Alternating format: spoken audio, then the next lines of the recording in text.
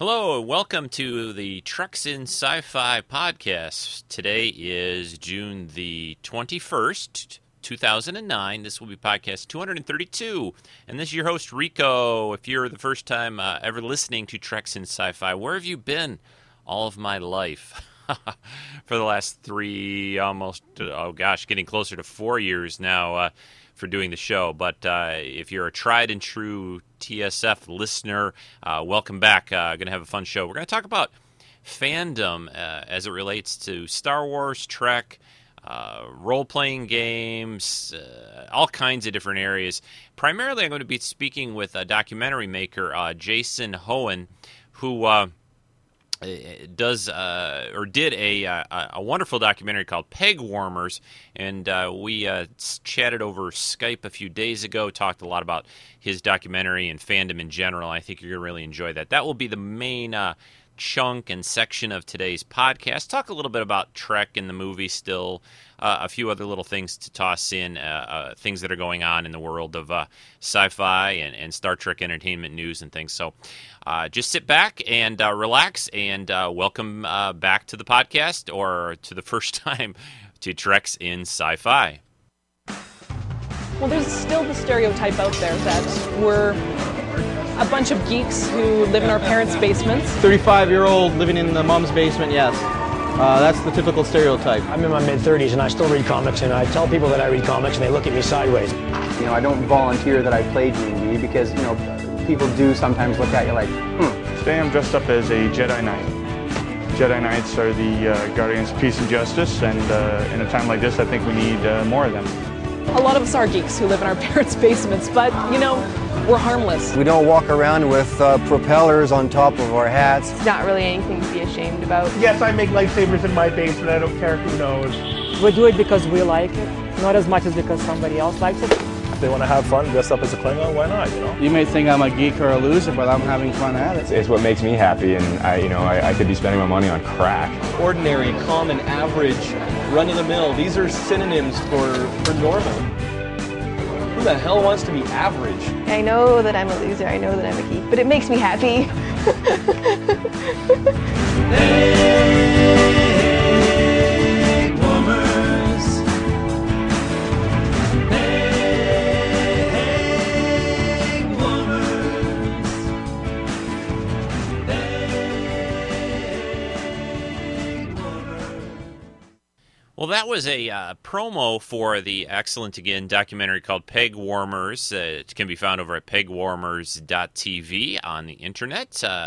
You can learn all about that there. We'll, of course, be talking about that a lot during today's show when I interview Jason, who put together that documentary. That interview will be coming up here very soon.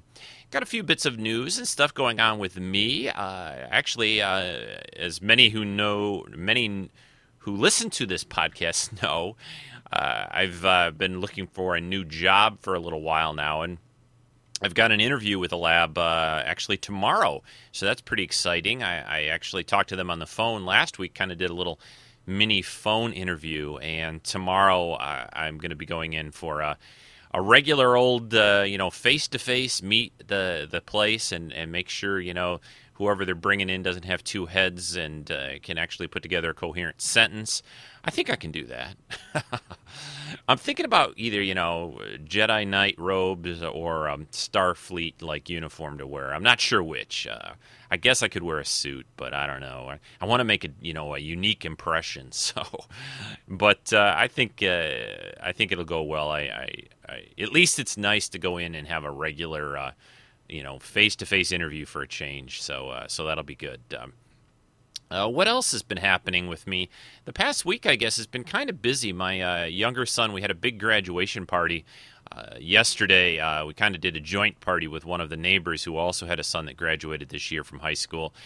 So, I'm a little bit tired. I don't know if that'll come through in my voice today, although the interview with Jason was done a few days ago. So when we get to that part of the podcast, you won't notice that. So, but yeah, it was a busy day yesterday, and kind of glad to kind of having a quote-unquote normal day here and doing a little podcast stuff and things like that.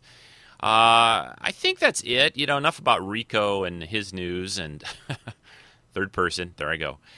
We will now. I want to play a couple things related to the Trek movie. It continues to do well, although my local theater, the one I usually go to see new movies, I'll be going to see in a few days Transformers, which I'm looking forward to, number 2. Or is it called Transformers 2, or is it just called Transformers Revenge of the Fallen? I think it's called Transformers 2 Revenge of the Fallen. Who cares, really? You know what? It's big giant robots fighting each other, So that's all you need to know. But the Star Trek influence seems to be just everywhere. And there's a country music star, young star named Taylor Swift, who they just had these country music awards. I think it was just about a week ago, last week sometime. And they did a little opening number that was kind of funny and humorous, I thought. And I think this will come through on audio, so I'm going to play it for you. But near the beginning of the show, she sort of talks about her dream of wanting to be in the new Star Trek movie. And then they kind of did this little video of putting her in the film. You definitely should check it out. I put some posts up on the main TreksInSci-Fi.com website about it in the Star Trek section there. It's been posted about on the Treks in Sci-Fi forums. And if you do a search in Google, Taylor Swift, Star Trek or something, it'll pop up. And I think you can find it on YouTube now, too. So anyway, here's Taylor Swift and her dream of being in the new Star Trek movie. I'm so glad you're doing the CMT Music Awards. I'm so excited. This is my dream. All your dreams seem to come true, kid. It's like there's so many things that I want to do, I still have all of these dreams. Like the new Star Trek movie. I want to be in the new Star Trek movie. Okay, that's going to be a little difficult since it's already been released. But it's my dream. Hey! Who are you? I'm Taylor. We are traveling at warp speed. How did you manage to beam aboard this ship? It's my dream. Yeah, this is awesome. Are you a member of Starfleet? He is. I'm a member of MySpace. Do you do MySpace? You should comment me sometime. Under penalty of court-martial, I order you to explain to me how you were able to beam aboard this ship while moving at warp. Do you do Twitter? I could totally teach you how to do Twitter. Answer me. I got this. The answer is Drew from the engine room. He let me in. You know the song Teardrops on My Phaser? That's about him. Hey, Spock, guys, Taylor. If you stop writing songs about guys you're going out with, maybe they'd want to date you. Really, Bill? Where were we? Okay, did you have to vaporize my head? That was totally uncalled for. You kind of asked for it, though. You can't go sneaking into my dreams like that. Well, come on, you're too cute to be hardcore. Well, I could see how you could think that, but here's my next thing. Yeah, it was pretty funny. It's well worth watching. Check it out online if you haven't seen the video for that. Again, Taylor Swift from the Country Music Award thing about a week ago. It just shows again. Star Trek is now like everyone is into Trek and loves it. William Shatner was on Conan O'Brien, The Tonight Show, earlier this week, and they had a little funny bit. It's just all over the place, and it's kind of nice for a change that it's getting the attention that it really well deserves, and that everyone is kind of like, oh yeah, I like Star Trek. I like Star Trek. Oh yeah, I've always liked Star Trek. It's crazy. It's more than I think they had hoped for, and there is talk now. I even put a post on the forum and started it off. They're talking again more and more now about the next movie, the sequel to the current one, probably a couple years away. It looks like the same writers are going to be working on it. There's a lot of little rumors floating around about what they may be, what the kind of story would be. They've thrown around, who might the new villain be? Would it be somebody new? Would it be somebody we've seen before, or sort of a redoing of some old tale?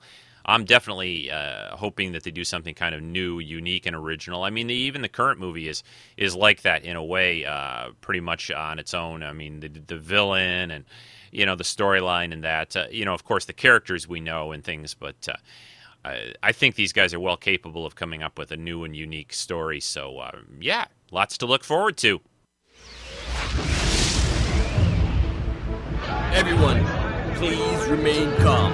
The Tiberius is one of the most well-designed ships in the fleet. It would take a hell of a lot more than a little interstellar turbulence to threaten her structural integrity. Warning. Depressurization detected. Deck 2. If we don't catch this soon, can have catastrophic consequences for the Tiberius. I don't know if I can cure you or anyone else, Captain. This is gonna be a long day. Star Trek Boldly, found only on the Treks in Sci-Fi and Anomaly podcast feeds.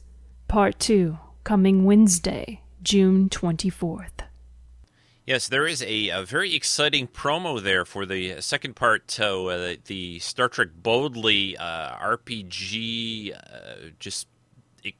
audio extravaganza that Jen's been working so hard on. Jen of the Anomaly podcast, she's one of the moderators over on the Treks in Sci-Fi forum, and really works very hard on these. She put out part 1 a few months back, and part 2 of this dramatization, basically, of the RPG game, more than just reading the posts, with as you heard in there, just very dramatic acting and sound effects, and I'm really looking forward to a whole new musical arrangement score by Rick Moyer, and it's just going to be amazing. I can't wait to hear it, and that will be released, like Jen said, in a few days, midweek, June 24th. So I know everyone will be back to tune in and listen to that. Really great, and I just want to again say thanks to Jen for doing that. I mean, it takes a crazy amount of work. People you really don't have any idea how much it takes to put something like that together until you really try it yourself. Hours and hours of work just because she enjoys it. I think, I hope she's enjoying it too, but it's just something, it's like doing a podcast too in a way. I mean, we do these because we really love doing it, and we find it fun, and it just really allows us to do things and kind of stretch and meet a lot of new people, and just for a lot of different reasons. So tune in a few days for Star Trek Boldly Part 2. Is this thing on? Hey, honey, can you hand me my good voice? Yeah, that one. Yeah, that's better. Hey, Rico. This is Alan from New Mexico. Dad Anderson on the forums. A friend of mine recommended the Treks and Sci-Fi podcast to me right at about the time your Merry Trekmas videocast dropped last December. So I download it, and I'm watching this thing with the little alien guys, and I'm going, what on earth is this? But then I went back and downloaded one of the other podcasts, and I gotta tell you, I was hooked. I've spent the last 6 months listening to every episode of the podcast in order. That's about 5 a day, in case you're wondering. And I gotta tell you, it never got old. What I like most about your podcast is it's like a bunch of guys hanging out in the basement, drinking Gatorade, talking about Star Trek. What more could you ask for? This week, for the first time, I'm out of new episodes to listen to. So I've joined the forums, and I'm having even more fun. So, Rico, keep up the good work. I look forward to the next episode, and I'll see you on the forums. Thanks. You can put that back in the box now, babe. What? Oh, I didn't stop it. Thanks for those nice compliments from Alan over in New Mexico. He's a new member on the Treks and Sci-Fi forums. We've had quite a few new members lately, always welcoming new people, and check it out on the forum. We have a great time, especially for those right now, if you want to get into maybe a little Star Trek writing. We're going to be starting Season 10 of the RPG. God, I can't believe it's to the 10th season of that. But that'll be starting towards the end of this week. I think Friday was the target for that starting up. So check out the forums. Just you go to treksandsci-fi.com, click on the forum link, and it'll take you right over. Okay, I want to talk just real briefly about kind of fandom in general.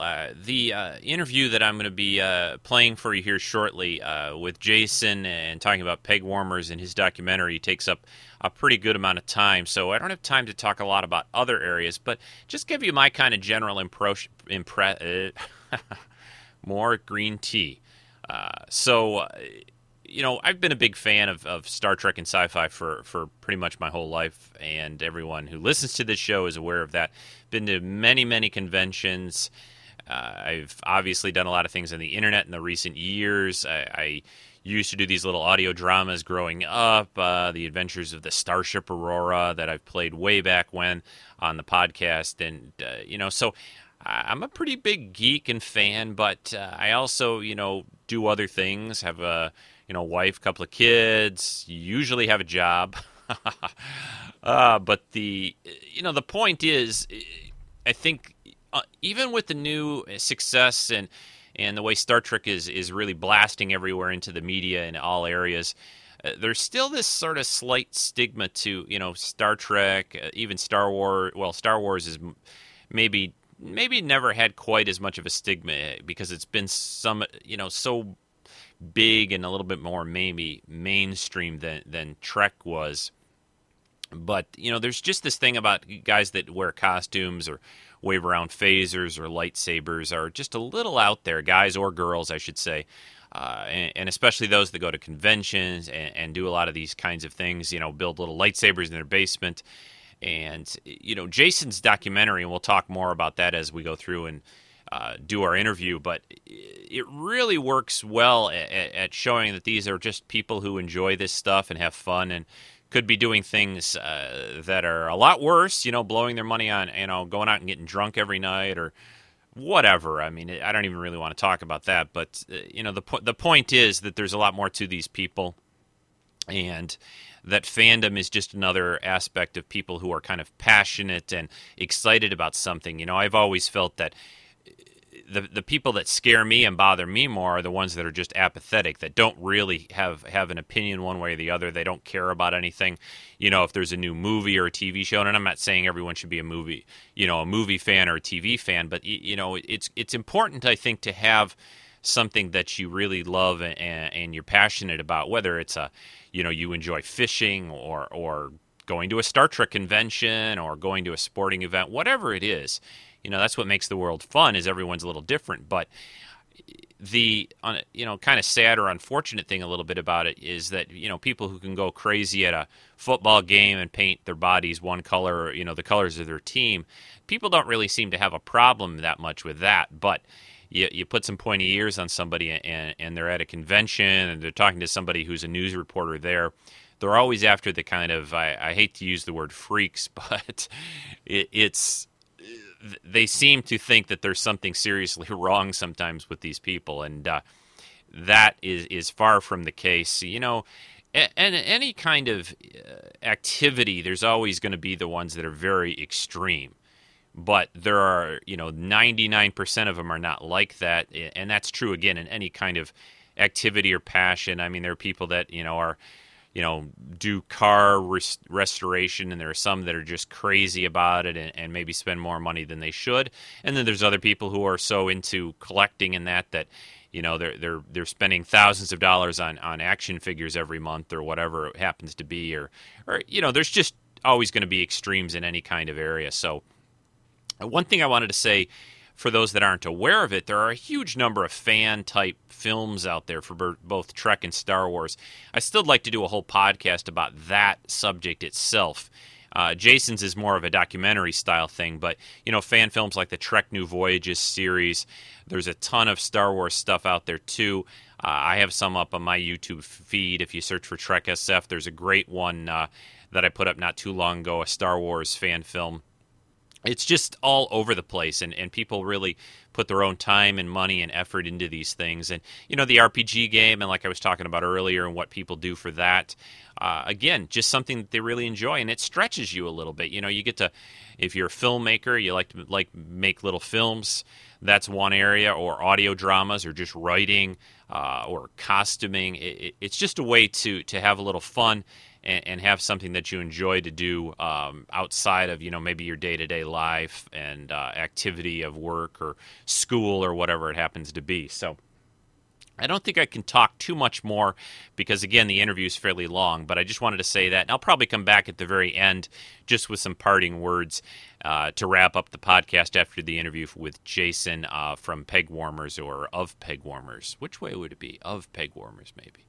Anyway, Jason Hohen and myself here coming up next on Treks and Sci-Fi, our interview about peg warmers and fandom.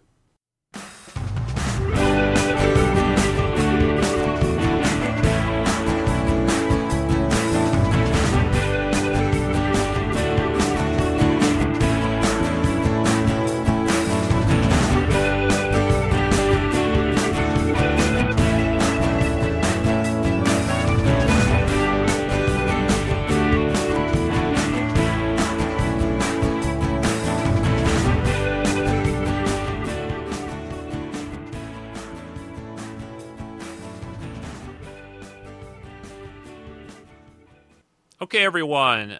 Today on the podcast, we have a special guest with me over Skype, which hopefully will maintain its normal good connection, is Jason Hohen, who is the, I guess, producer, director, filmmaker of a DVD fan film, or I guess more appropriately, a movie about fandom and fans called Peg Warmers. Well, welcome to Treks in Sci-Fi, Jason. Thanks for having me, Rico. It's nice to be on your podcast. Yeah, I'm glad we finally connected. I know it's taken a little while. We have a mutual friend who's on my forum, Jeff Job, who's Jedi Jeff, known as... Jedi Jeff, yep. Yeah, who was also... I saw him show up a few times in your DVD, in your video. And, Jeff's actually one of the characters, one of many characters actually in the documentary, and he's kind of one of my toy experts in the show as well. And he was a pretty good person to have in the documentary for sure. He knows his stuff. Yes, and actually, even though I've known him for a little while through Treks in Sci-Fi, I learned a few things about him that I'm going to have to taunt him about a little. Absolutely. But anyway, so for people who aren't familiar with it, let's just get out of the way to begin with.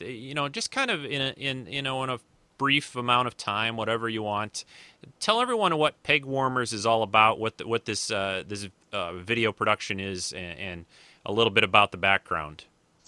Peg Warmers is a feature-length documentary, a 90-minute documentary, which basically covers the subcultures of science fiction and science fiction fandom. So it covers pretty much everything that there is in sort of this whole sort of sci-fi fandom world, whether it's about toy collecting, costuming, that sort of thing. There's some stuff on medieval costuming, some stuff on the 501st as well. I know the Badlands guy, or the Stormtrooper guys. There's a bunch of stuff on some Star Trek guys. So pretty much everything that's under the umbrella of fandom. And the documentary really is more about what's the word I'm looking for? Looking into the stigma of science fiction fans and sort of the misunderstanding of what a lot of science fiction fans and fantasy fans are. I noticed when I watched it, you without being kind of hitting people over the head too much, that was definitely in there, and I thought you did a very good job with that idea, and it's.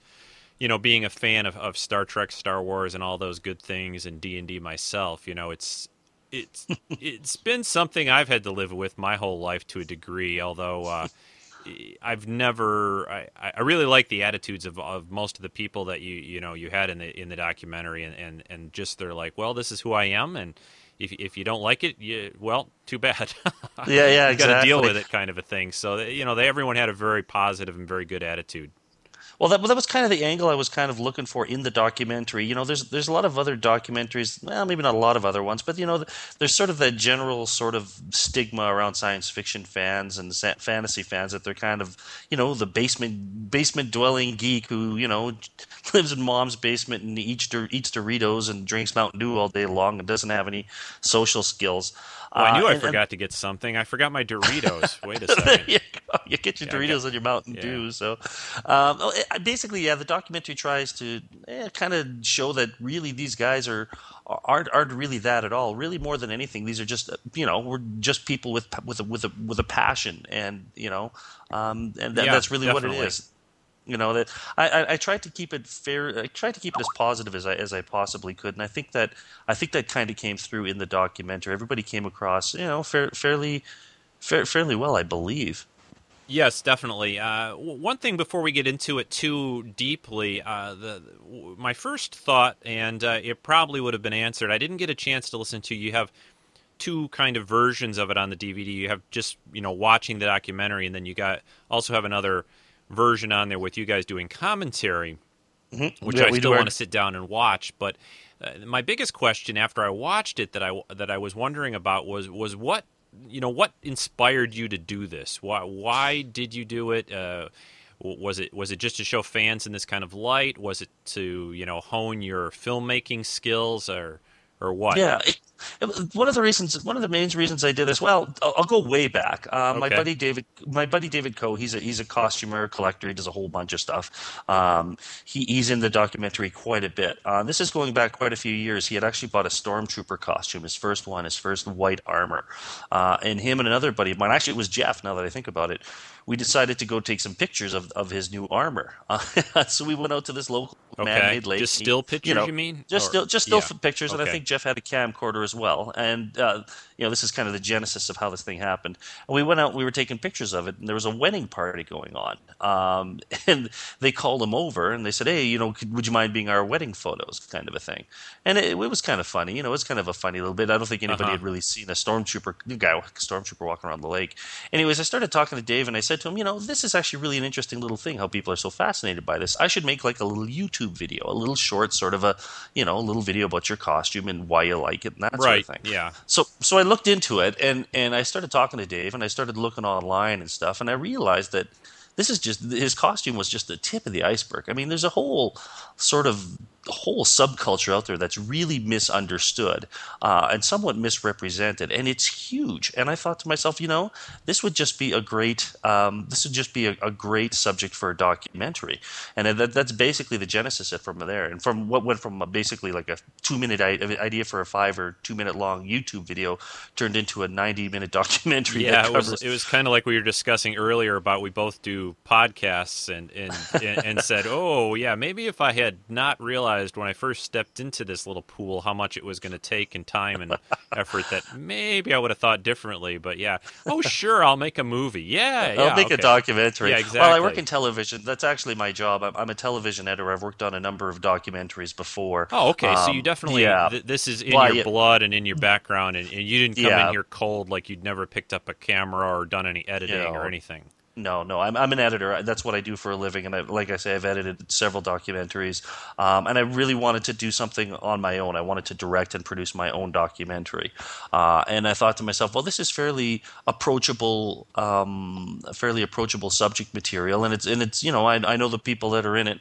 All I really need is a camera and the editing equipment, and I could get this thing going, and that's kind of how it developed from there. It kind of turned into a little bit of one of those things that I just really wanted to do. Yeah.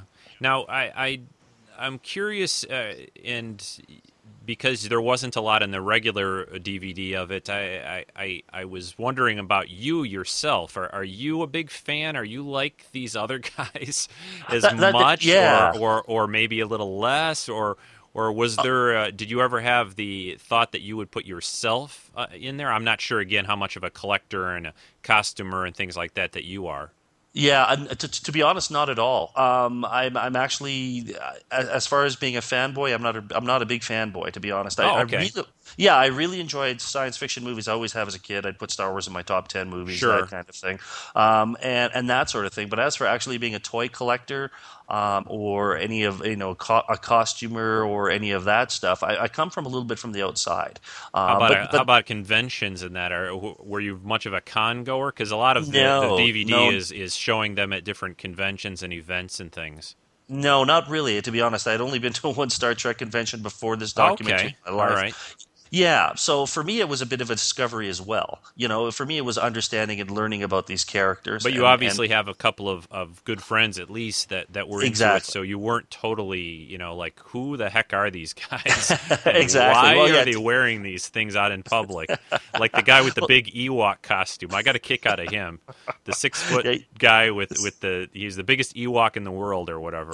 Yeah, 6'2" and 245 or something. He's the world's tallest. He had a very nice attitude, though. I really liked his personality and everything. It really came through, and he would go around in his costume and hug people and things like that. And exactly. I think that's one of the things too about this documentary is, like I say, the biggest thing in any sort of film or anything is you need two things: you need characters and you need stories. And this this documentary definitely had a lot of characters in it and a lot of little stories. It wasn't like a conventional, I shouldn't say conventional documentary, but there was no A to B story arc in my documentary.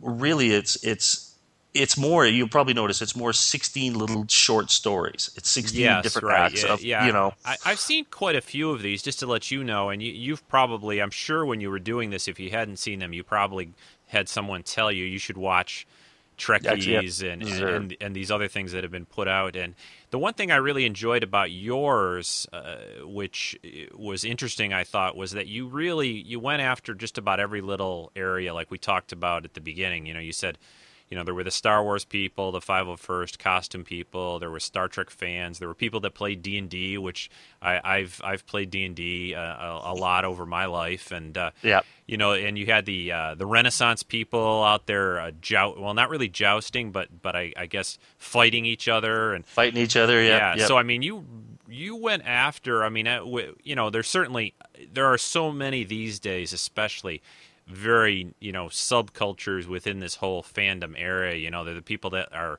the Firefly fans, and there's you could probably spend hours and hours, but you hit really a lot of them, and I really like that. At first I thought it was just going to be mostly Star Wars, the costumers, the 501st, and that, but then you got into some other areas which I was happy to see. Well, if you watch it, there is no real story arc to it, but you can see how each act kind of works. They relate to each other. So it's one little story. It starts off with a little bit of collecting.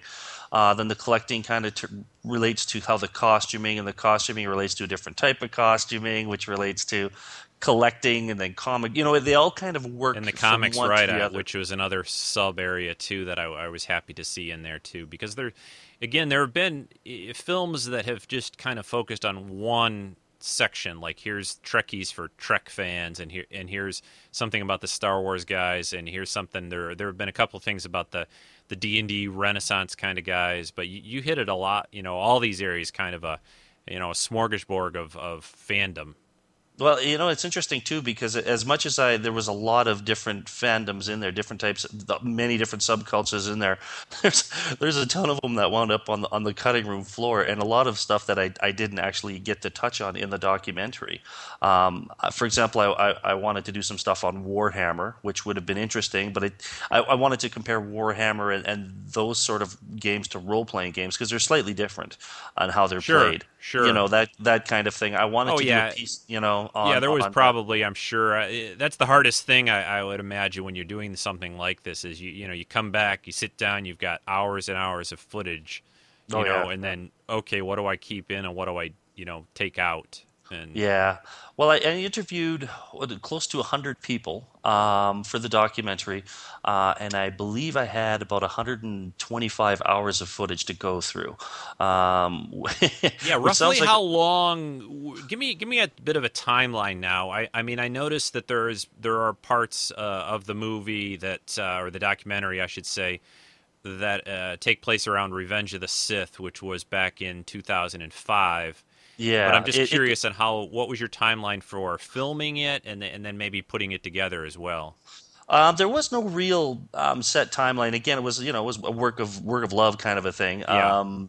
So there was no real timeline. I had no real deadlines to get it done. Sure. Which was kind of nice in a way, because then I would just go out and I'd say, there's a Renfest going on this weekend. I'll go and shoot that, and then I'll go to a toy collection and shoot that. It all started happening around 95. That's when things kind of began, and shooting basically went from about 95 through about 97, or excuse me, 2005 to 2007. Okay. 95. Holy smokes, it's not that old. From about 2005, 2006, 2007, I finished up editing probably late 2007. It had to be finished for a film festival. It was screened at the Calgary Film Festival here a couple of years ago. That was its very first screening, and since then it's done a couple of other screenings, that kind of thing. So probably about 3 years, I guess, total between shooting and post-production and all that sort of stuff, getting the thing done. So there was a lot of work to be done for sure. But again, I kind of did it piecemeal. I'm an editor at work, so I'm a television editor at work. So I'd work all day, and then I'd come home and sit in my computer. The same. Well, yeah, exactly. On your work, on your project, yeah. Yeah, exactly. You probably got to be the point where you were like, I don't want to touch some, computer and editing and all that. Yeah, well, I'd work on exactly the same piece of software that I was editing at home as I was at work. So, what do you use? I was curious about what kind of tools, as far as both the editing and the software, and also the camera and that kind of equipment. Sure. The documentary was shot on a Sony PD-170, which is a standard definition camcorder. It's a prosumer, or actually it's a professional. It's a broadcast quality 3-chip camera, and it's DV cam. And it was also shot on another camera. The quality I thought was great. I showed it on my big screen TV, and it looked good to me. So. I was actually quite pleased with the quality of the camera. It was shot on video, and then it was edited on Avid Express software. That's what the rough cut, the first cut was done on, and it was fine cutted or finished on a Avid Media Composer Adrenaline. So it was done on good broadcast quality equipment. So there's it's not like it was done in iMovie or something like that. There was a lot of work. That was definitely obvious. I really enjoyed the little, I don't know, maybe you had a name for them, but you had these things you used to transition the documentary. You would say, give me an example of what one of them said. Like, you know what I mean? There were little text you would say something like a wiki. Send in the clones. Yeah, send in the clones. There were a lot of good ones, though. You had some good. You would show a couple of words, and then you would fill the rest of them. When did that little idea come into your head, or how did that come about? I really liked that, and I thought it was a good way to transition from one thing to the next. Well, one of the things about this documentary, going back a little bit, was that I always wanted to do this documentary as being sort of first person. You'll notice that there's no voiceover in the documentary at all. Right, Nobody says, and then in 1997... Here we are at the blah, blah, blah convention. Yeah, right. Exactly. And I really wanted to avoid that, which was great, because then there's sort of a truth to it. What I mean? You're almost just like there. You're living it too, kind of, right? Exactly. And these guys, the people that are in it, are just talking about their passions and explaining themselves, rather than me putting words in their mouth, which I think adds sort of an objectivity to it, which I think helps out the documentary a lot. The only problem with that, though, of course, is then for transitioning from a scene to another scene, is how do you introduce the different scenes, or how do you introduce the different subject matter? And that was simply just a matter of bringing up a title for like 5 or 6 seconds, explaining what the next little piece of subject matter was going to be, and that's where that came in. And there was, Send in the Clones, for example, was a piece where it was the chapter about the 501st guys going and doing their charity work, or Of Dice and Men, which was exactly. Which was about the Dungeons and Dragons guys, and they were just little punny little things that people could kind of they realize, okay, here's a new thought, and that's basically where that came from. Yeah, it was great, very very good. And what I was going to ask, one thing that came to mind as I was watching it, and I was just thinking about again. Did you ever? I think they did this in Trekkies a little bit. Did you ever think about taking these people that you were interviewing on, when they were out collecting or at a convention or doing a costume event, and say, okay, now I want you to take me and show me your quote-unquote real life, your job, your whatever, you go to school.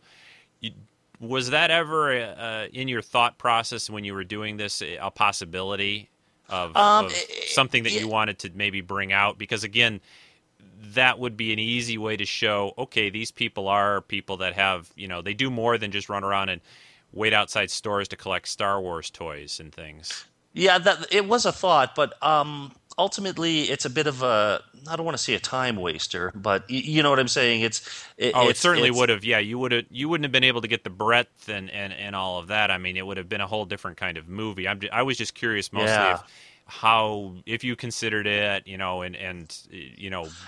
how you decided to just go with, okay, here they are in their kind of element more, rather than showing kind of two sides of them. I did that too. Every once in a while during interviews, I'd ask people about what they did for a living and that kind of thing. And To be honest, it came, and I actually had it in the original rough cuts. I actually had a lot of that content in there, and it came off kind of dry, to be honest. They must all make very good money, especially what was his name? David Coe, David Red Eye Coe. Yeah, he's probably the hero in the documentary for sure. He's probably I want to the have main these character. guys jobs at least and I was shocked when he said, "Yeah, I just started to collect in about 5 or 10 years ago," and I'm like, oh my gosh, the kind of stuff he had in such a short. I've kind of off and on collected almost all my life, and a lot longer than he has, and I don't think my collection, and not that there's any rhyme or reason of I got more stuff than you type of thing. That doesn't matter. I'm just saying he amassed quite a bit in a short period of time. Yeah, he did. It was a bit of an orgy of purchases. Yeah, exactly. Gimme. I need more. It was, for sure. Dave's got quite the collection for sure, and an interesting collection. He's got a little bit of everything. It's interesting too. Dave's collection has actually changed somewhat since the documentary was made. Because back when I did the documentary, originally he had a lot of Hasbro pieces and kind of smaller pieces and that kind of a thing. And now his collection's kind of moved into a little bit different, a different sort of a vein. And he's kind of Peg Warmers 2 then, I guess. Huh? Well, right? Yeah, actually, it's funny you should mention that. Well, I'm thinking about Peg Warmers 2. That's kind of the next bit. But David actually bought himself a right after I finished shooting it. He actually bought himself a full-size R2-D2. Okay. Yeah, which was pretty neat. It was pretty cool. Remote control R2-D2 did the whole thing. Drove around and beeped. Right. Yeah. Those are popular as far as there's whole collector builder clubs. I mean, that would have been another area for you even to explore. People that are really into the building of stuff like that. You had a little bit of that in there with the guy that was doing, I think, the movie, the kind of retro, 1940s serial movie and that. But no. There's a lot of people. Go ahead. Sorry. For sure. That was actually one thing I wish I'd like to have had a little bit more in there. I mean, there, like you say, there was a little bit of building, but I would like to. I mean, there's always could be another documentary around the corner. Like I said before, there's a ton of stuff that was left on the floor, and that unfortunately was. I shouldn't say unfortunately. That was one of the things that didn't get touched quite as much. One of the things about doing a documentary like this is because I'm collecting a lot of pieces. You get what you get. You know what I'm saying? And that's what you cover. I actually wanted to do a piece as well on tattoos, on science fiction and fantasy tattoos. I wanted to do a segment on that. That's a huge thing too. It just it's there are a lot and one thing that I enjoyed as I was watching it, another thing that I liked was the fact that that most of these people would bring up points about, there are people out there that collect cars and work on cars. There are people that do this or do that, or I could be spending my money on drugs or something like that.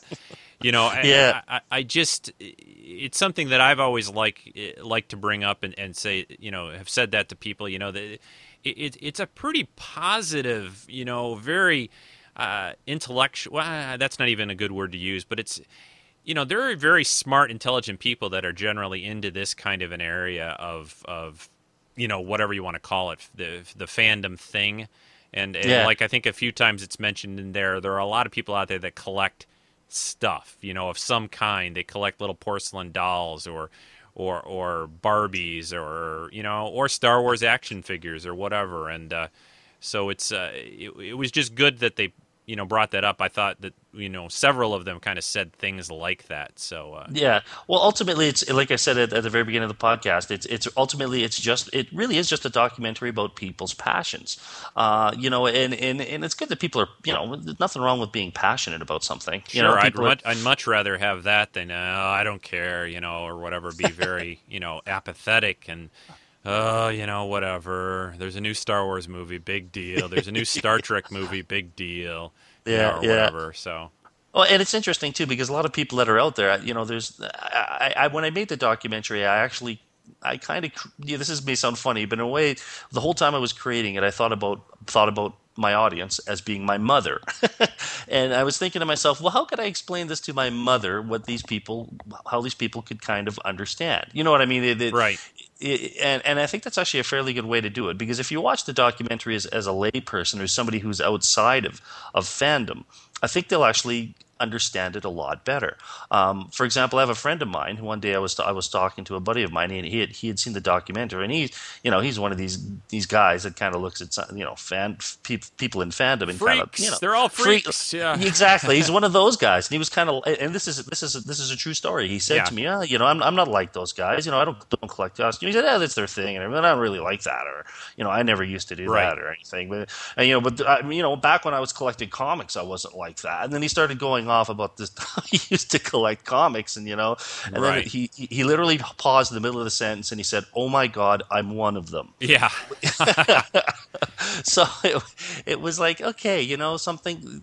Fans of this stuff are everywhere, and it's less of a subculture than people would realize, and I think it's more of almost a part of the overculture in a lot of ways. I think in a lot of ways.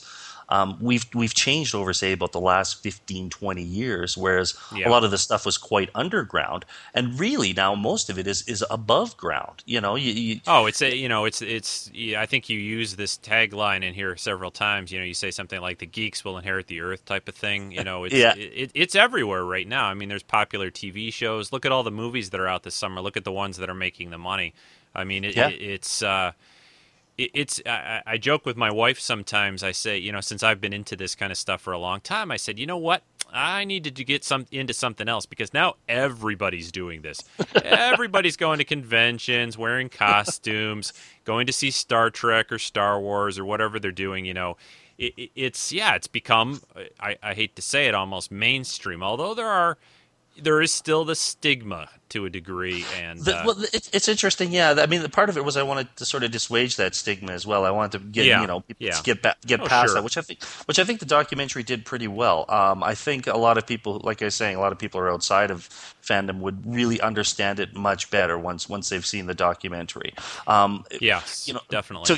To compare it to a different documentary, which, I mean, the closest documentary that you can compare this to, I think, would probably be Trekkies. It's similar in how it approached a lot of the subject matter. But the difference between my documentary and Trekkies is a couple times I found personally, as much as I like Trekkies, I found Trekkies to be a little bit pointing at people and kind of laughing at them a little bit. You know what I mean? They kind of found that's definitely. I think that's definitely fair to say that about that. I mean, the media in general. There's a website called TrekMovie.com. And I've had some correspondence with the guy that runs that. His name is Anthony, and he had an interesting thing that was going on with the new Star Trek movie, where and his site has become pretty popular, but he had some pretty big time media places. Like I think one of them maybe was Good Morning America. I shouldn't quote one. I don't know, but anyway, let's just say some pretty big magazine and TV places that wanted him to set them up with some quote unquote very like out there Star Trek fans that were really opposed to this new movie and everything like that, and basically they wanted Anthony to hook him up with the crazies kind of things. Well, okay, let's see. 99% of them are like you show and peg warmers, and are like myself, I try to say, and just most of the people that I've ever met were just people that like a certain thing. Yeah. But no, that's not good for the the big time news people. They want the ones that sleep in their uniform and the whole court lady that went to court in her Star Trek uniform. That's what gets ratings, I guess, unfortunately, and he kind of I liked it because he just basically said no. I mean, I could probably find a couple of people that would fit your take, but that isn't really representative. So. Hi, this is Rick Moyer, Moyer777 on the forums. I love Treks and Sci-Fi. Rico, you rock. And you inspired me to do my own podcast, and so I have. Every week, I've started putting out a podcast called Taking With You, and it's all about my life and the world around me. You might find it interesting. I guarantee you'll smile by the end of the podcast. And in a world that is kind of depressing lately, I think it's great to be encouraged every week. So would you try it out? Come take a listen. It's at www.takehimwithyou.com. It's called Take Him With You, the weekly podcast that's spiritual, not religious. So I admired his and that kind of leads me to one other question that I had for you about all this, which is, did you run into some of that as far as like, ooh, maybe I don't really want to show that guy or that woman or whatever, and did you, let's just say, anyone who makes one of these kind of things, you select what goes in there, and you're the guy. It's your ball. You get to decide what goes in, what doesn't go in. Was there stuff that you go, probably not, or something? Be honest now. To be honest, no. I would say that of the people that I interviewed, I think only 4 people didn't make it into the show. And of those 4 people, one of them, which was unfortunate, I really wish he would have made it to the show. There was a couple of technical problems with microphones or sound or that kind of thing. And a couple other people, unfortunately, their interviews just didn't turn out great because some people are just not very good on camera, unfortunately. Sure. Yeah, there's that. Yeah, and their answers just weren't great. And that's fine. I mean, that's no knock against them at all. But you didn't have somebody come up to you and like they would only talk to you in Klingon or something, or that kind of scared you a little? Not at all. Really?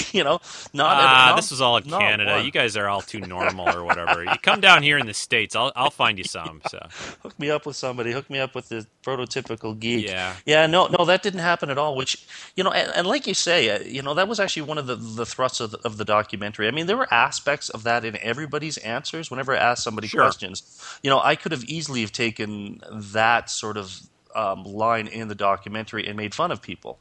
It would have been fairly easy to do. Little creative editing. Well, there's a and couple that of times I think the one that comes to mind for me at least is some of them describing like and showing how much money they're spending on some of this stuff. And I've been taken to task on that on occasion. On my expensive Master Replicas Enterprise, for example, or something like that.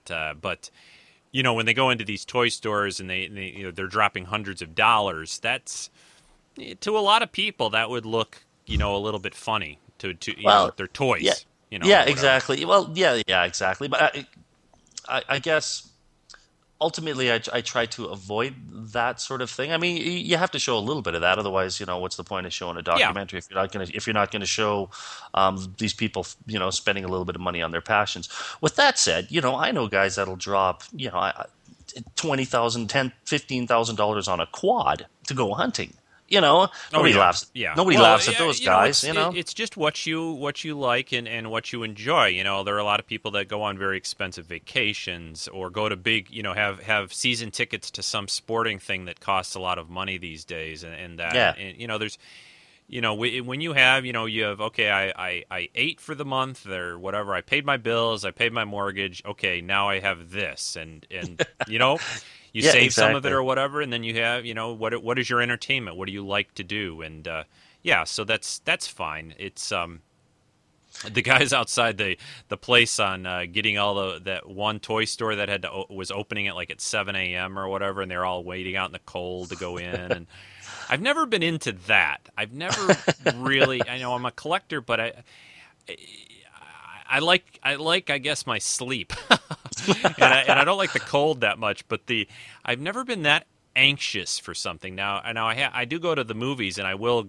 get there kind of early on opening day, but that's about as far as I go, and I don't not more than about an hour ahead of time. But I've never been that dedicated to do those kinds of things. I guess for some reason I don't know.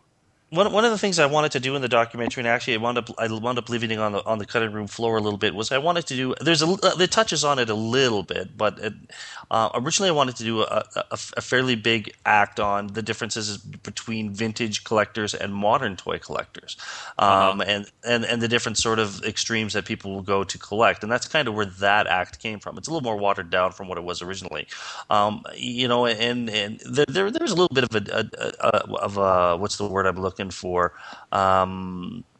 a little bit of heat between the two groups in some ways. A lot of the vintage guys will sit there and go, God, why do you get in line for hours on end to get a brand new toy? That's what's funny about the, sometimes I always think it's funny about the, there's friction between the, the Star Wars fans and the Star Trek fans, which you had a little bit of that in there, but not a lot. And and I've always found it kind of interesting and kind of humorous almost in a way, just because you guys are basically the same thing. It's like the it's like the Mac versus PC guys. It's the kettle calling the whatever. I mean, okay, you like a bunch of movies. We like movies and a TV show or whatever. They're set in space. Are we really that different? I don't know. Yeah. It's like the Pepsi Coke or the PC versus Mac. Come on, guys. It's still. It's still very similar. So, but that's the way some people are. You're wrong and I'm right, and this is what I like, and this is what you like. That's wrong. So, but there are definitely different types of collectors, and you could have just had the whole thing could have been about just collecting itself, collecting stuff, and toys and other collectibles related to popular media and culture and that. Well, one of the things I wanted to do too, actually, to tell you the truth, one of the reasons I did the documentary the way it was with the 16 different acts on about 12 or 13 different subjects, really. I wanted to show how all these different fandoms relate to each other, and I wanted it to appeal to a fairly wide audience, unlike say Trekkies, which is really just about Trekkies. Right. I think it succeeded in that in a lot of ways. I thought to myself, basically, what would you find at a sci-fi convention? And look at that sort of a thing, So basically, if you look at the documentary, pretty much everything that was in the show, you could find it at a fairly, one of the medium to larger sized, science fiction, at a conference, at a convention. I thought it was interesting subject matter, and like I say, I wanted it to appeal to a fairly broad audience as well, which I think it did. And it makes it a little more fun seeing all these different types of fandom and how they relate to each other. For example, Jeff in the Jeff Job, who's in the documentary, we're talking about toy collecting, and we were talking about it in the director's commentary. He was saying he didn't know that much about comic collecting, and he didn't know about the bronze, gold, silver, the different ages of comic books and how kind of worked. So I think in a lot of ways, for a lot of people that are into fandom, into the different types of fandom. So for example, if you're into toy collecting, you don't necessarily understand, say, the costuming end of it. You can kind of relate to it. You kind of go, okay, that's interesting. Or the medieval costumers, how it relates back to Dungeons and Dragons, etc. You know what I'm saying? How they all kind of interrelate with each other. And I think that was kind of important to do that because ultimately it's they really are different. The songs may be different, but the vibe is all the same. Definitely. It's we were talking about being, passionate about something, and people have to have sort of an outlet. And I think a lot of it has, and this came up a few times throughout the documentary, a lot of it has to do with, escapism to a degree. There is, the world, especially I'd say these days, and, you could just basically go back even 100 years. There's always problems going on around you, no matter what time frame. People will say, "Oh, it's worse now than it's ever been." Well, probably not, but it doesn't matter. There's always issues or problems that everybody has to deal with every day, and it's just nice to have something that you can have fun with, that you can relax about, that you can meet other people that are into it. That was another thing that you brought up a lot that I really enjoyed seeing. Was just the sort of camaraderie aspects of all these people were friends. They would get together and, just have a little party or a get together and chat about their latest, I built this costume or I got this toy. So I like that, that these people weren't just like, they'd come to the door and like only, not open the door all the way with the chain on it, and they'd look at you with your camera and, who are you? What do you want? Kind of a thing. That wasn't in there at all. Very friendly bunch that you got. Yeah, well, that was one. Actually, that was one of the thrusts of the documentary. Again, there's sort of that there's that stigma that these guys are a bunch. Again, the basement dwelling guy who lives in mom's basement. Well, I am in my basement right now. But, well, there you go. So. Everybody's got their basement for something. Sure, right. But I wanted to show that these guys, for the majority of them, they're very. They're very outgoing. They're not. They're not introverted at all. I mean, they're mostly extroverted. I mean, that's the thing that has always kind of amazed me is the mistake that people make about that. I'll tell you what, you put on you're 6'2" and you put on an Ewok costume and start walking around town. That takes guts. That takes a lot of guts. And you have to be friendly and just kind of it's not exactly what people would generally think, right? Well, it's interesting, too, because, the truth of the matter is this group in fandom, I mentioned this, I was at a science fiction convention a couple of years ago talking about my documentary, and I mentioned this to the group, is like, I find that it's a very open, very welcoming group as a whole. And I told the story about how I was at the science fiction convention, and there was a party going on that night. Big drunken bash, of course, kind of a thing. And there was a dance, and I remember thinking to myself, this is really cool, because in one corner you had a group of Star Trek guys. They were talking with the Star Wars guys. Over another corner you had another group of people dancing and having fun. Another group of people you had, just eating and talking and showing off their armor. But then over in another corner, I literally saw this one woman sitting there reading a novel. She was reading a science fiction novel at this party. I think I've been at these events like that. I've seen exactly what you're describing. I've seen it many times, yes. And nobody was looking at her thinking she was, everybody was very accepting of each other. And I think that's wonderful. I think in this day and age, it's really nice to see that, it's a group of people. It really is a very large group, but it's a group of individuals, and it's really nice to see that people embrace everybody's individuality and they're accepting other people for, what they are and who they are and what their passions are, rather than kind of poo-pooing on it, going, eh. So it kind of really opens things up for a lot of people. You'll have the medieval guys talking to, say, for example, the 501st guys about the different types of costuming, or the medieval guys talking to the D&D guys, and they all can kind of relate to each other.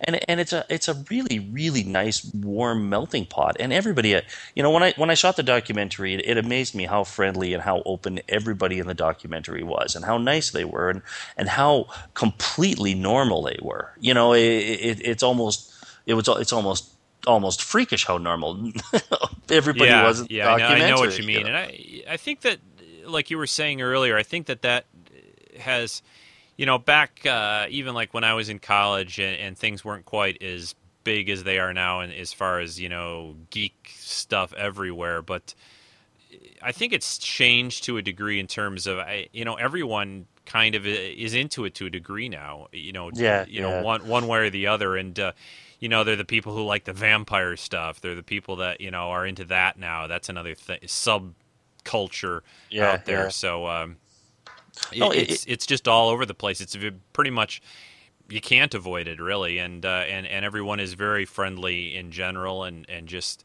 very accepting about other people, which is a great thing. If more people were like that, I think things would be in general a better world, Absolutely, yeah.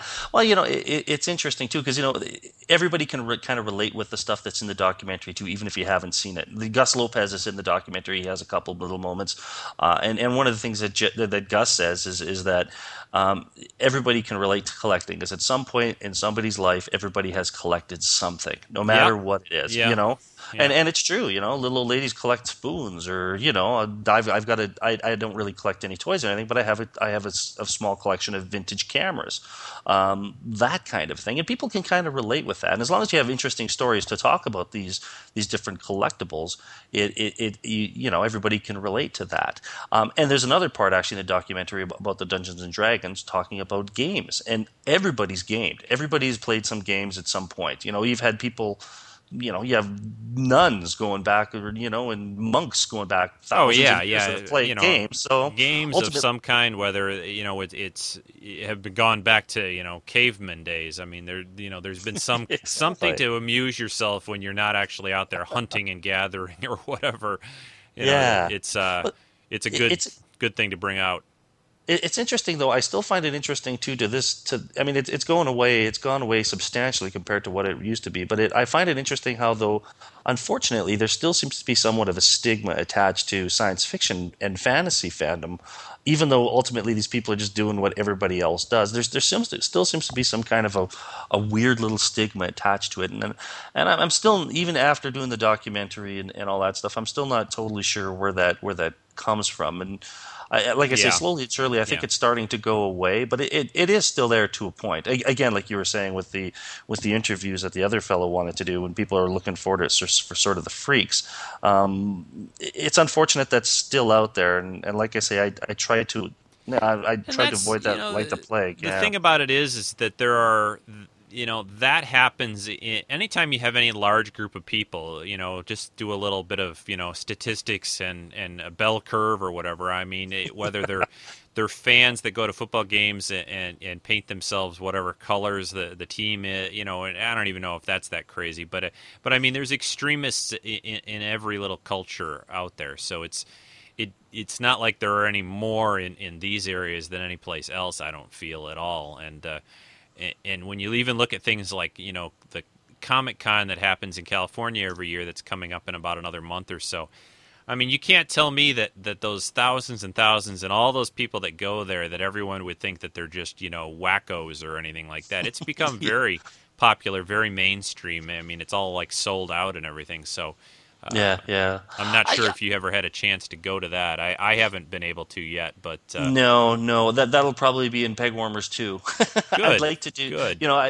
I'd like to do. Yeah, I would like to have gone to Comic-Con or one of the celebrations. So that'd be interesting as well. But I mean, this documentary was fairly small budget. It wasn't a real big budget documentary. It was done pretty much entirely out of my own pocket and just my own time, kind of a thing. So I didn't get to go as far away as I could have. It's Alberta based. I live in Canada, of course, and the documentary happens entirely in Alberta. So I was, being from the United States myself, and I've been to Canada a few times in different places, but I was actually pleasantly, surprised and happy to kind of see that, just because I don't get a lot of that. I see the, people have done stuff and coverage of the, like Comic-Con and the other things like that, but it was nice to see that just because I haven't seen it, and I didn't realize there was as much going on in that area. There's that town of Vulcan up there with the big representation of, the Enterprise kind of that they built, which was cool to see. I really liked that part. Obviously, I'm into Trek quite a bit, and showing some of the stuff that you showed about the guy that built it. I don't know. Did you get a chance to actually talk to him at all? Farmer who built it? No. Unfortunately, I didn't. I didn't at all. It would have been nice to talk to him. I'm not sure if he's even in town anymore. Okay, yeah, because I'm not. Yeah. I think the date was like 1995. It was put up. If that when they built it, something like that. That's when that was first put up. But it was. I didn't realize. That there was that much going on up there, and then there was like some kind of a convention that was going on right there that you did some footage at. A couple of the Klingons from the Trek shows were there. Yep. J.G. Hertzler and Robert O'Reilly were right. Robert O'Reilly with the eyes and Gowron. Yeah, Gowron and Martok.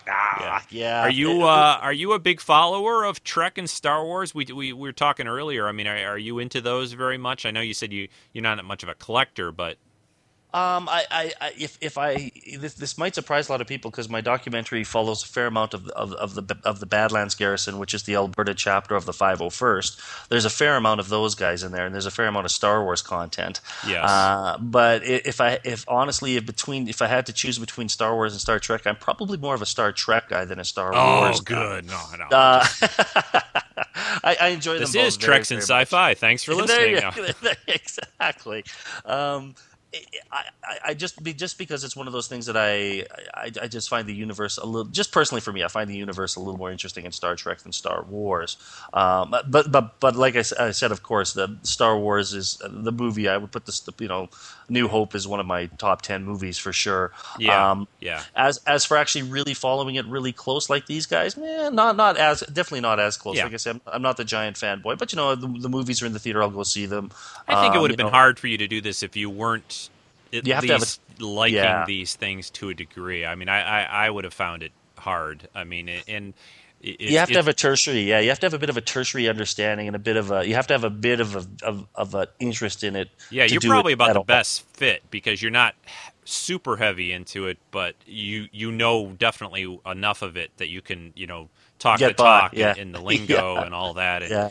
you don't Yeah, look like a exactly. complete outsider where they're all like yelling, get him, he doesn't belong here. Herbert, Like yeah. one of those, zombie movies or whatever. He's not one of us. So, yeah, mutation.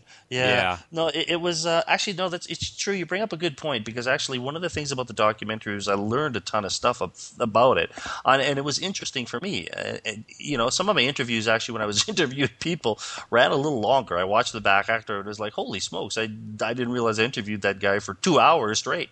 oh yeah, because it's you kind know. of like this. I mean, it turns into then just like a conversation between a couple of guys who have similar interests or whatever. Exactly, yeah, and it was a really fun exploration for me to learn about all of this, about fandom and to kind of get into it, and it was really a lot of fun and like I say, a real exploration. And to be honest, there's a lot more stuff that I want to learn about. There's a ton of more stuff. That No, I you don't. No, you don't. Yeah. Oh, sure. Well, maybe not. But like I was saying, I'm still thinking about a Pegwarmers 2 because like you say, there's still a lot of stuff that was, like I was saying before, there's a lot of stuff that was left on the cutting room floor.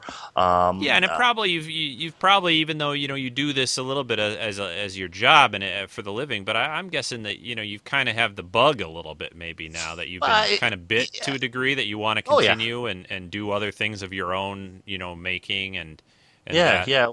Well, I've made a ton of friends out of this. You know what I'm saying? I bet you I've made 50, 60 good new friends out of this documentary. Guys that that I see once in a while and say hi to, and I can relate with them and talk to them about what they're into, kind of a thing.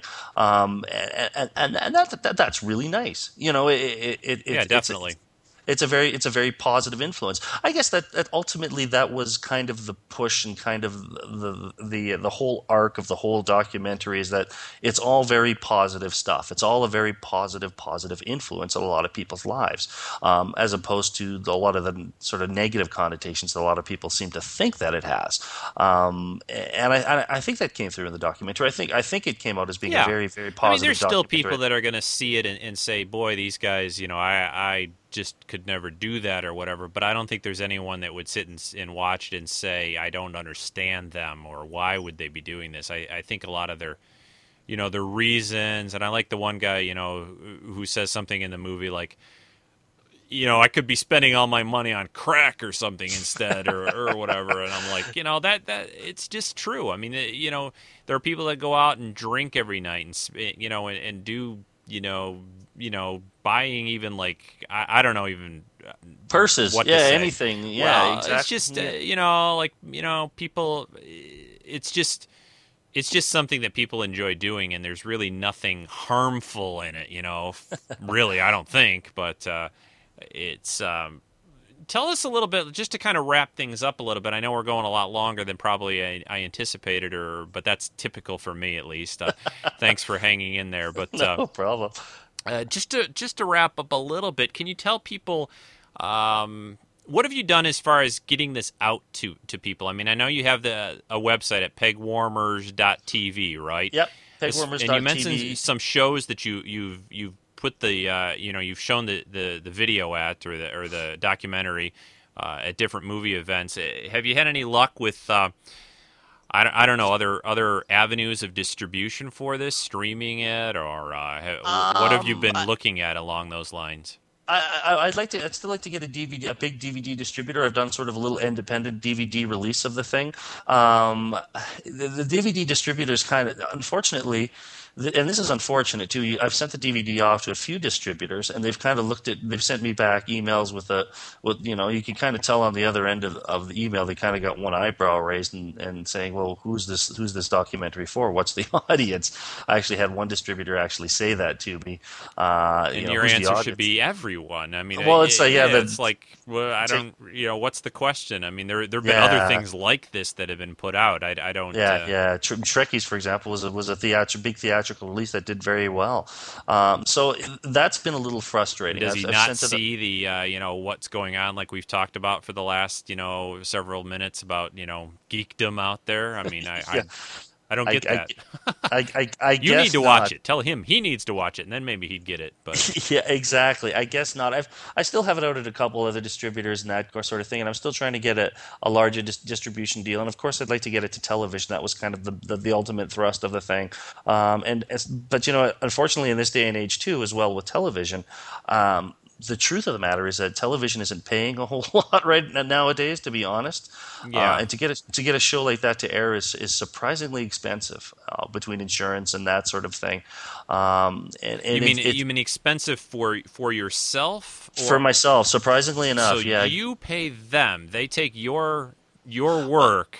And you're paying them? Is that what you mean? Like, if you don't you have what do you have in Canada? Like Sky, is it called? Some kind of sci-fi channel. Space Channel is the or big Space. one. I'm sorry. I don't know why I'm saying Sky. That's UK, I think, or something. Yeah.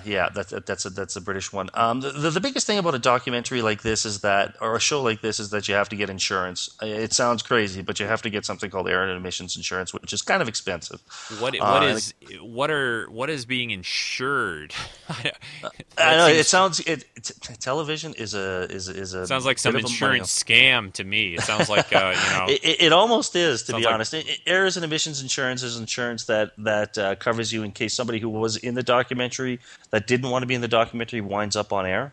For example, if somebody's walking through the background, that kind of a thing. So, so there's this little guy on the convention floor, way in the back, that you panned across or whatever, and he watches this and he goes, "Well, I didn't sign a release. You didn't pay me. You didn't do this. You didn't."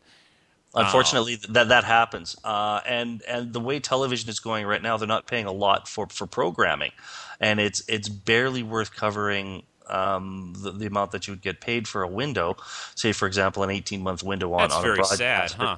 It really is, and unfortunately, there's a bit of a you probably know what's going on with the television industry right now, especially and media industries. Well, they're all panicked about the internet. That's what's going on about it. That's part of it too. Yeah. Well, and unfortunately, dude, there's so many channels out there right now that they're barely paying anything for content.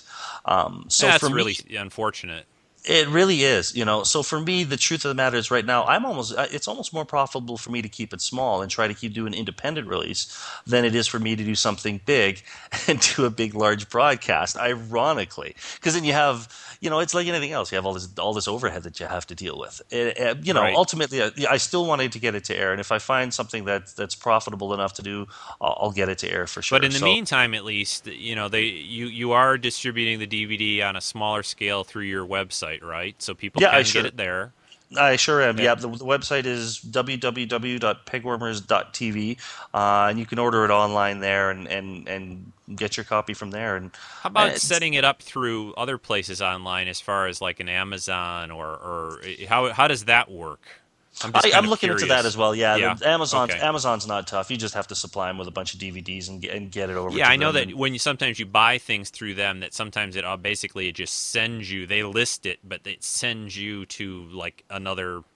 Well, it doesn't even really send you. It says, "Oh, you're buying this this DVD player through blah blah blah electronics store," but you buy everything through Amazon or whatever. You know what I mean? Yeah. Amazon's kind of almost like eBay in a way. Exactly. Yeah, I'm not sure if that means they do the shipping too, or if that would just revert to you. But there's ways of getting it out there, and then, like I say, the launch, the DVD launch was fairly recently, as well as it's only been available online for about 2 months, kind of a thing. Oh, okay. So it's still fairly in its infancy as to getting we will, it out there. as far as this is going to go out later this week, over the weekend, and I will try to definitely tell as many people as I can on both online and in the real world about it. And I think you did a great job. I really enjoyed watching it, and probably one of the better documentaries about this kind of thing that I've ever seen. And it's really it's just fun to watch. These guys are a lot of fun, and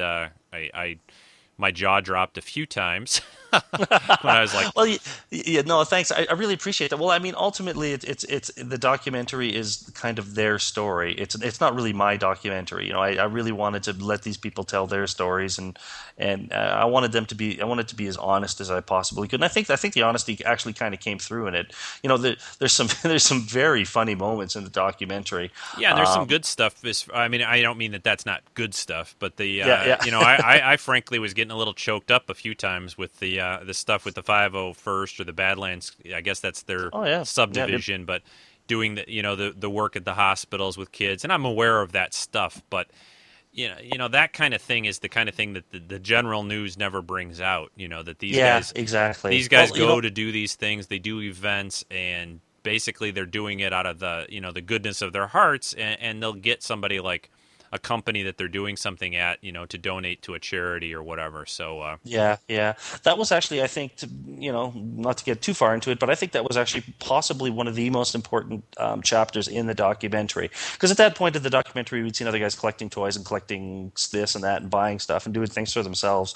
But at that point in the documentary, the storyline kind of changed a little bit, and it was really about what people are doing for others. And it's really nice to see these guys doing that sort of a thing. It's a little bigger community than just a bunch of guys wandering around in white costumes. And I think it was really important to show that, because I think a lot of people even after watching, they say, okay, they're having fun and they're doing their things, but ultimately they're doing definitely more good for the world than anything. You know what I'm saying? Definitely. And it comes through very much, and I think that I've even been at places, even just a simple convention where there's just some little kid whose eyes light up at a stormtrooper walking by, or somebody else in another costume or whatever. And, I've even played around with it at a Halloween and that kind of stuff. I mean, it's what's being part of the kind of world community is all about. I mean, and they are thinking about that when they're doing this kind of thing too. Yeah, they go out and have fun too, but they also give back as well. So exactly. Well, Jason, just hang on. I want to chat just for a couple more seconds after we're done here, but I want to just thank you again for taking all this time to talk to us all about Peg Warmers, your documentary about fandom and just the very positive messages that it brings across. I really enjoyed watching it, and we'll see if we can get a few more sales for you, and I hope so. And I want Jedi Jeff's autograph now. So I'll get you an autographed copy with Jedi Jeff and Red Eye Co. How's that? I'll get you. Yeah, those I'll get you guys. A copy of the show I'll for tell sure. you, they have these. Yeah, Jeff's got this little secret life. I mean, I knew he was into it, but not quite as much as I knew about it before I watched this. So, all right, Jason, hang on. Thanks very much. Thank you. Want to contribute to the weekly podcast with audio comments? Send them in to treksf@gmail.com or visit www.treksinsci-fi.com. Treks in Sci-Fi with Rico Dusty.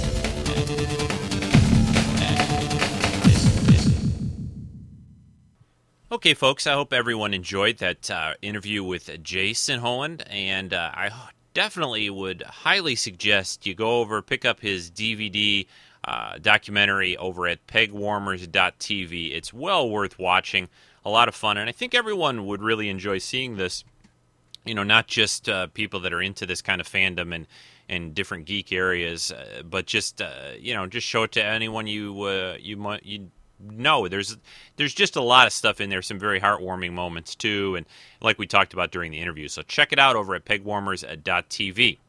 I'm just wrapping up the show right now, and I want to announce that next week's show will be about the Star Trek Next Generation episode Cupid, which is a lighthearted romp with Q and Worf saying, "I am not a merry man." I mean, come on. Isn't that a great episode?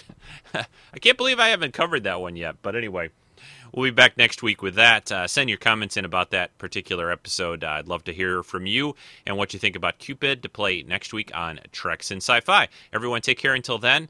And who knows, maybe on next week's show I'll have some good job news. Wish me luck. Bye-bye, folks. RPG Writer.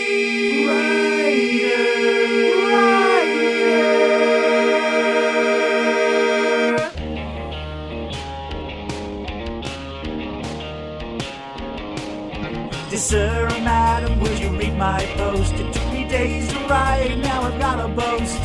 I made up my character and gave him a name, so I need an idea and I wanna be an RPG writer.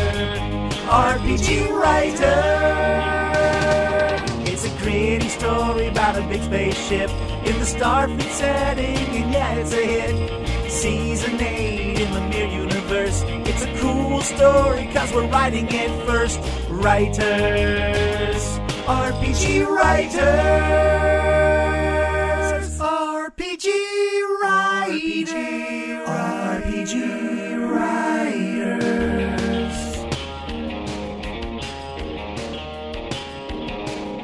It's hundreds of pages, give or take a few, on the internet in a week or two. We can make it longer if we join our posts. I can change it around and I wanna be an RPG writer.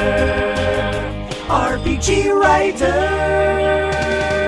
If you really like it, you can start right in. Email Kenny or Jan, get your Starfleet pin. Write each day and make the story soar. But I need a post and I wanna be an RPG writer. RPG writer. RPG writer. RPG writer.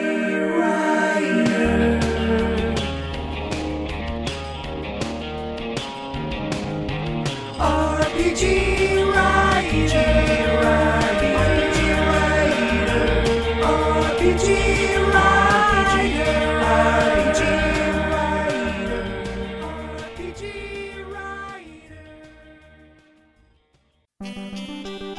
You've been listening to Treks in Sci-Fi with Rico Dostie.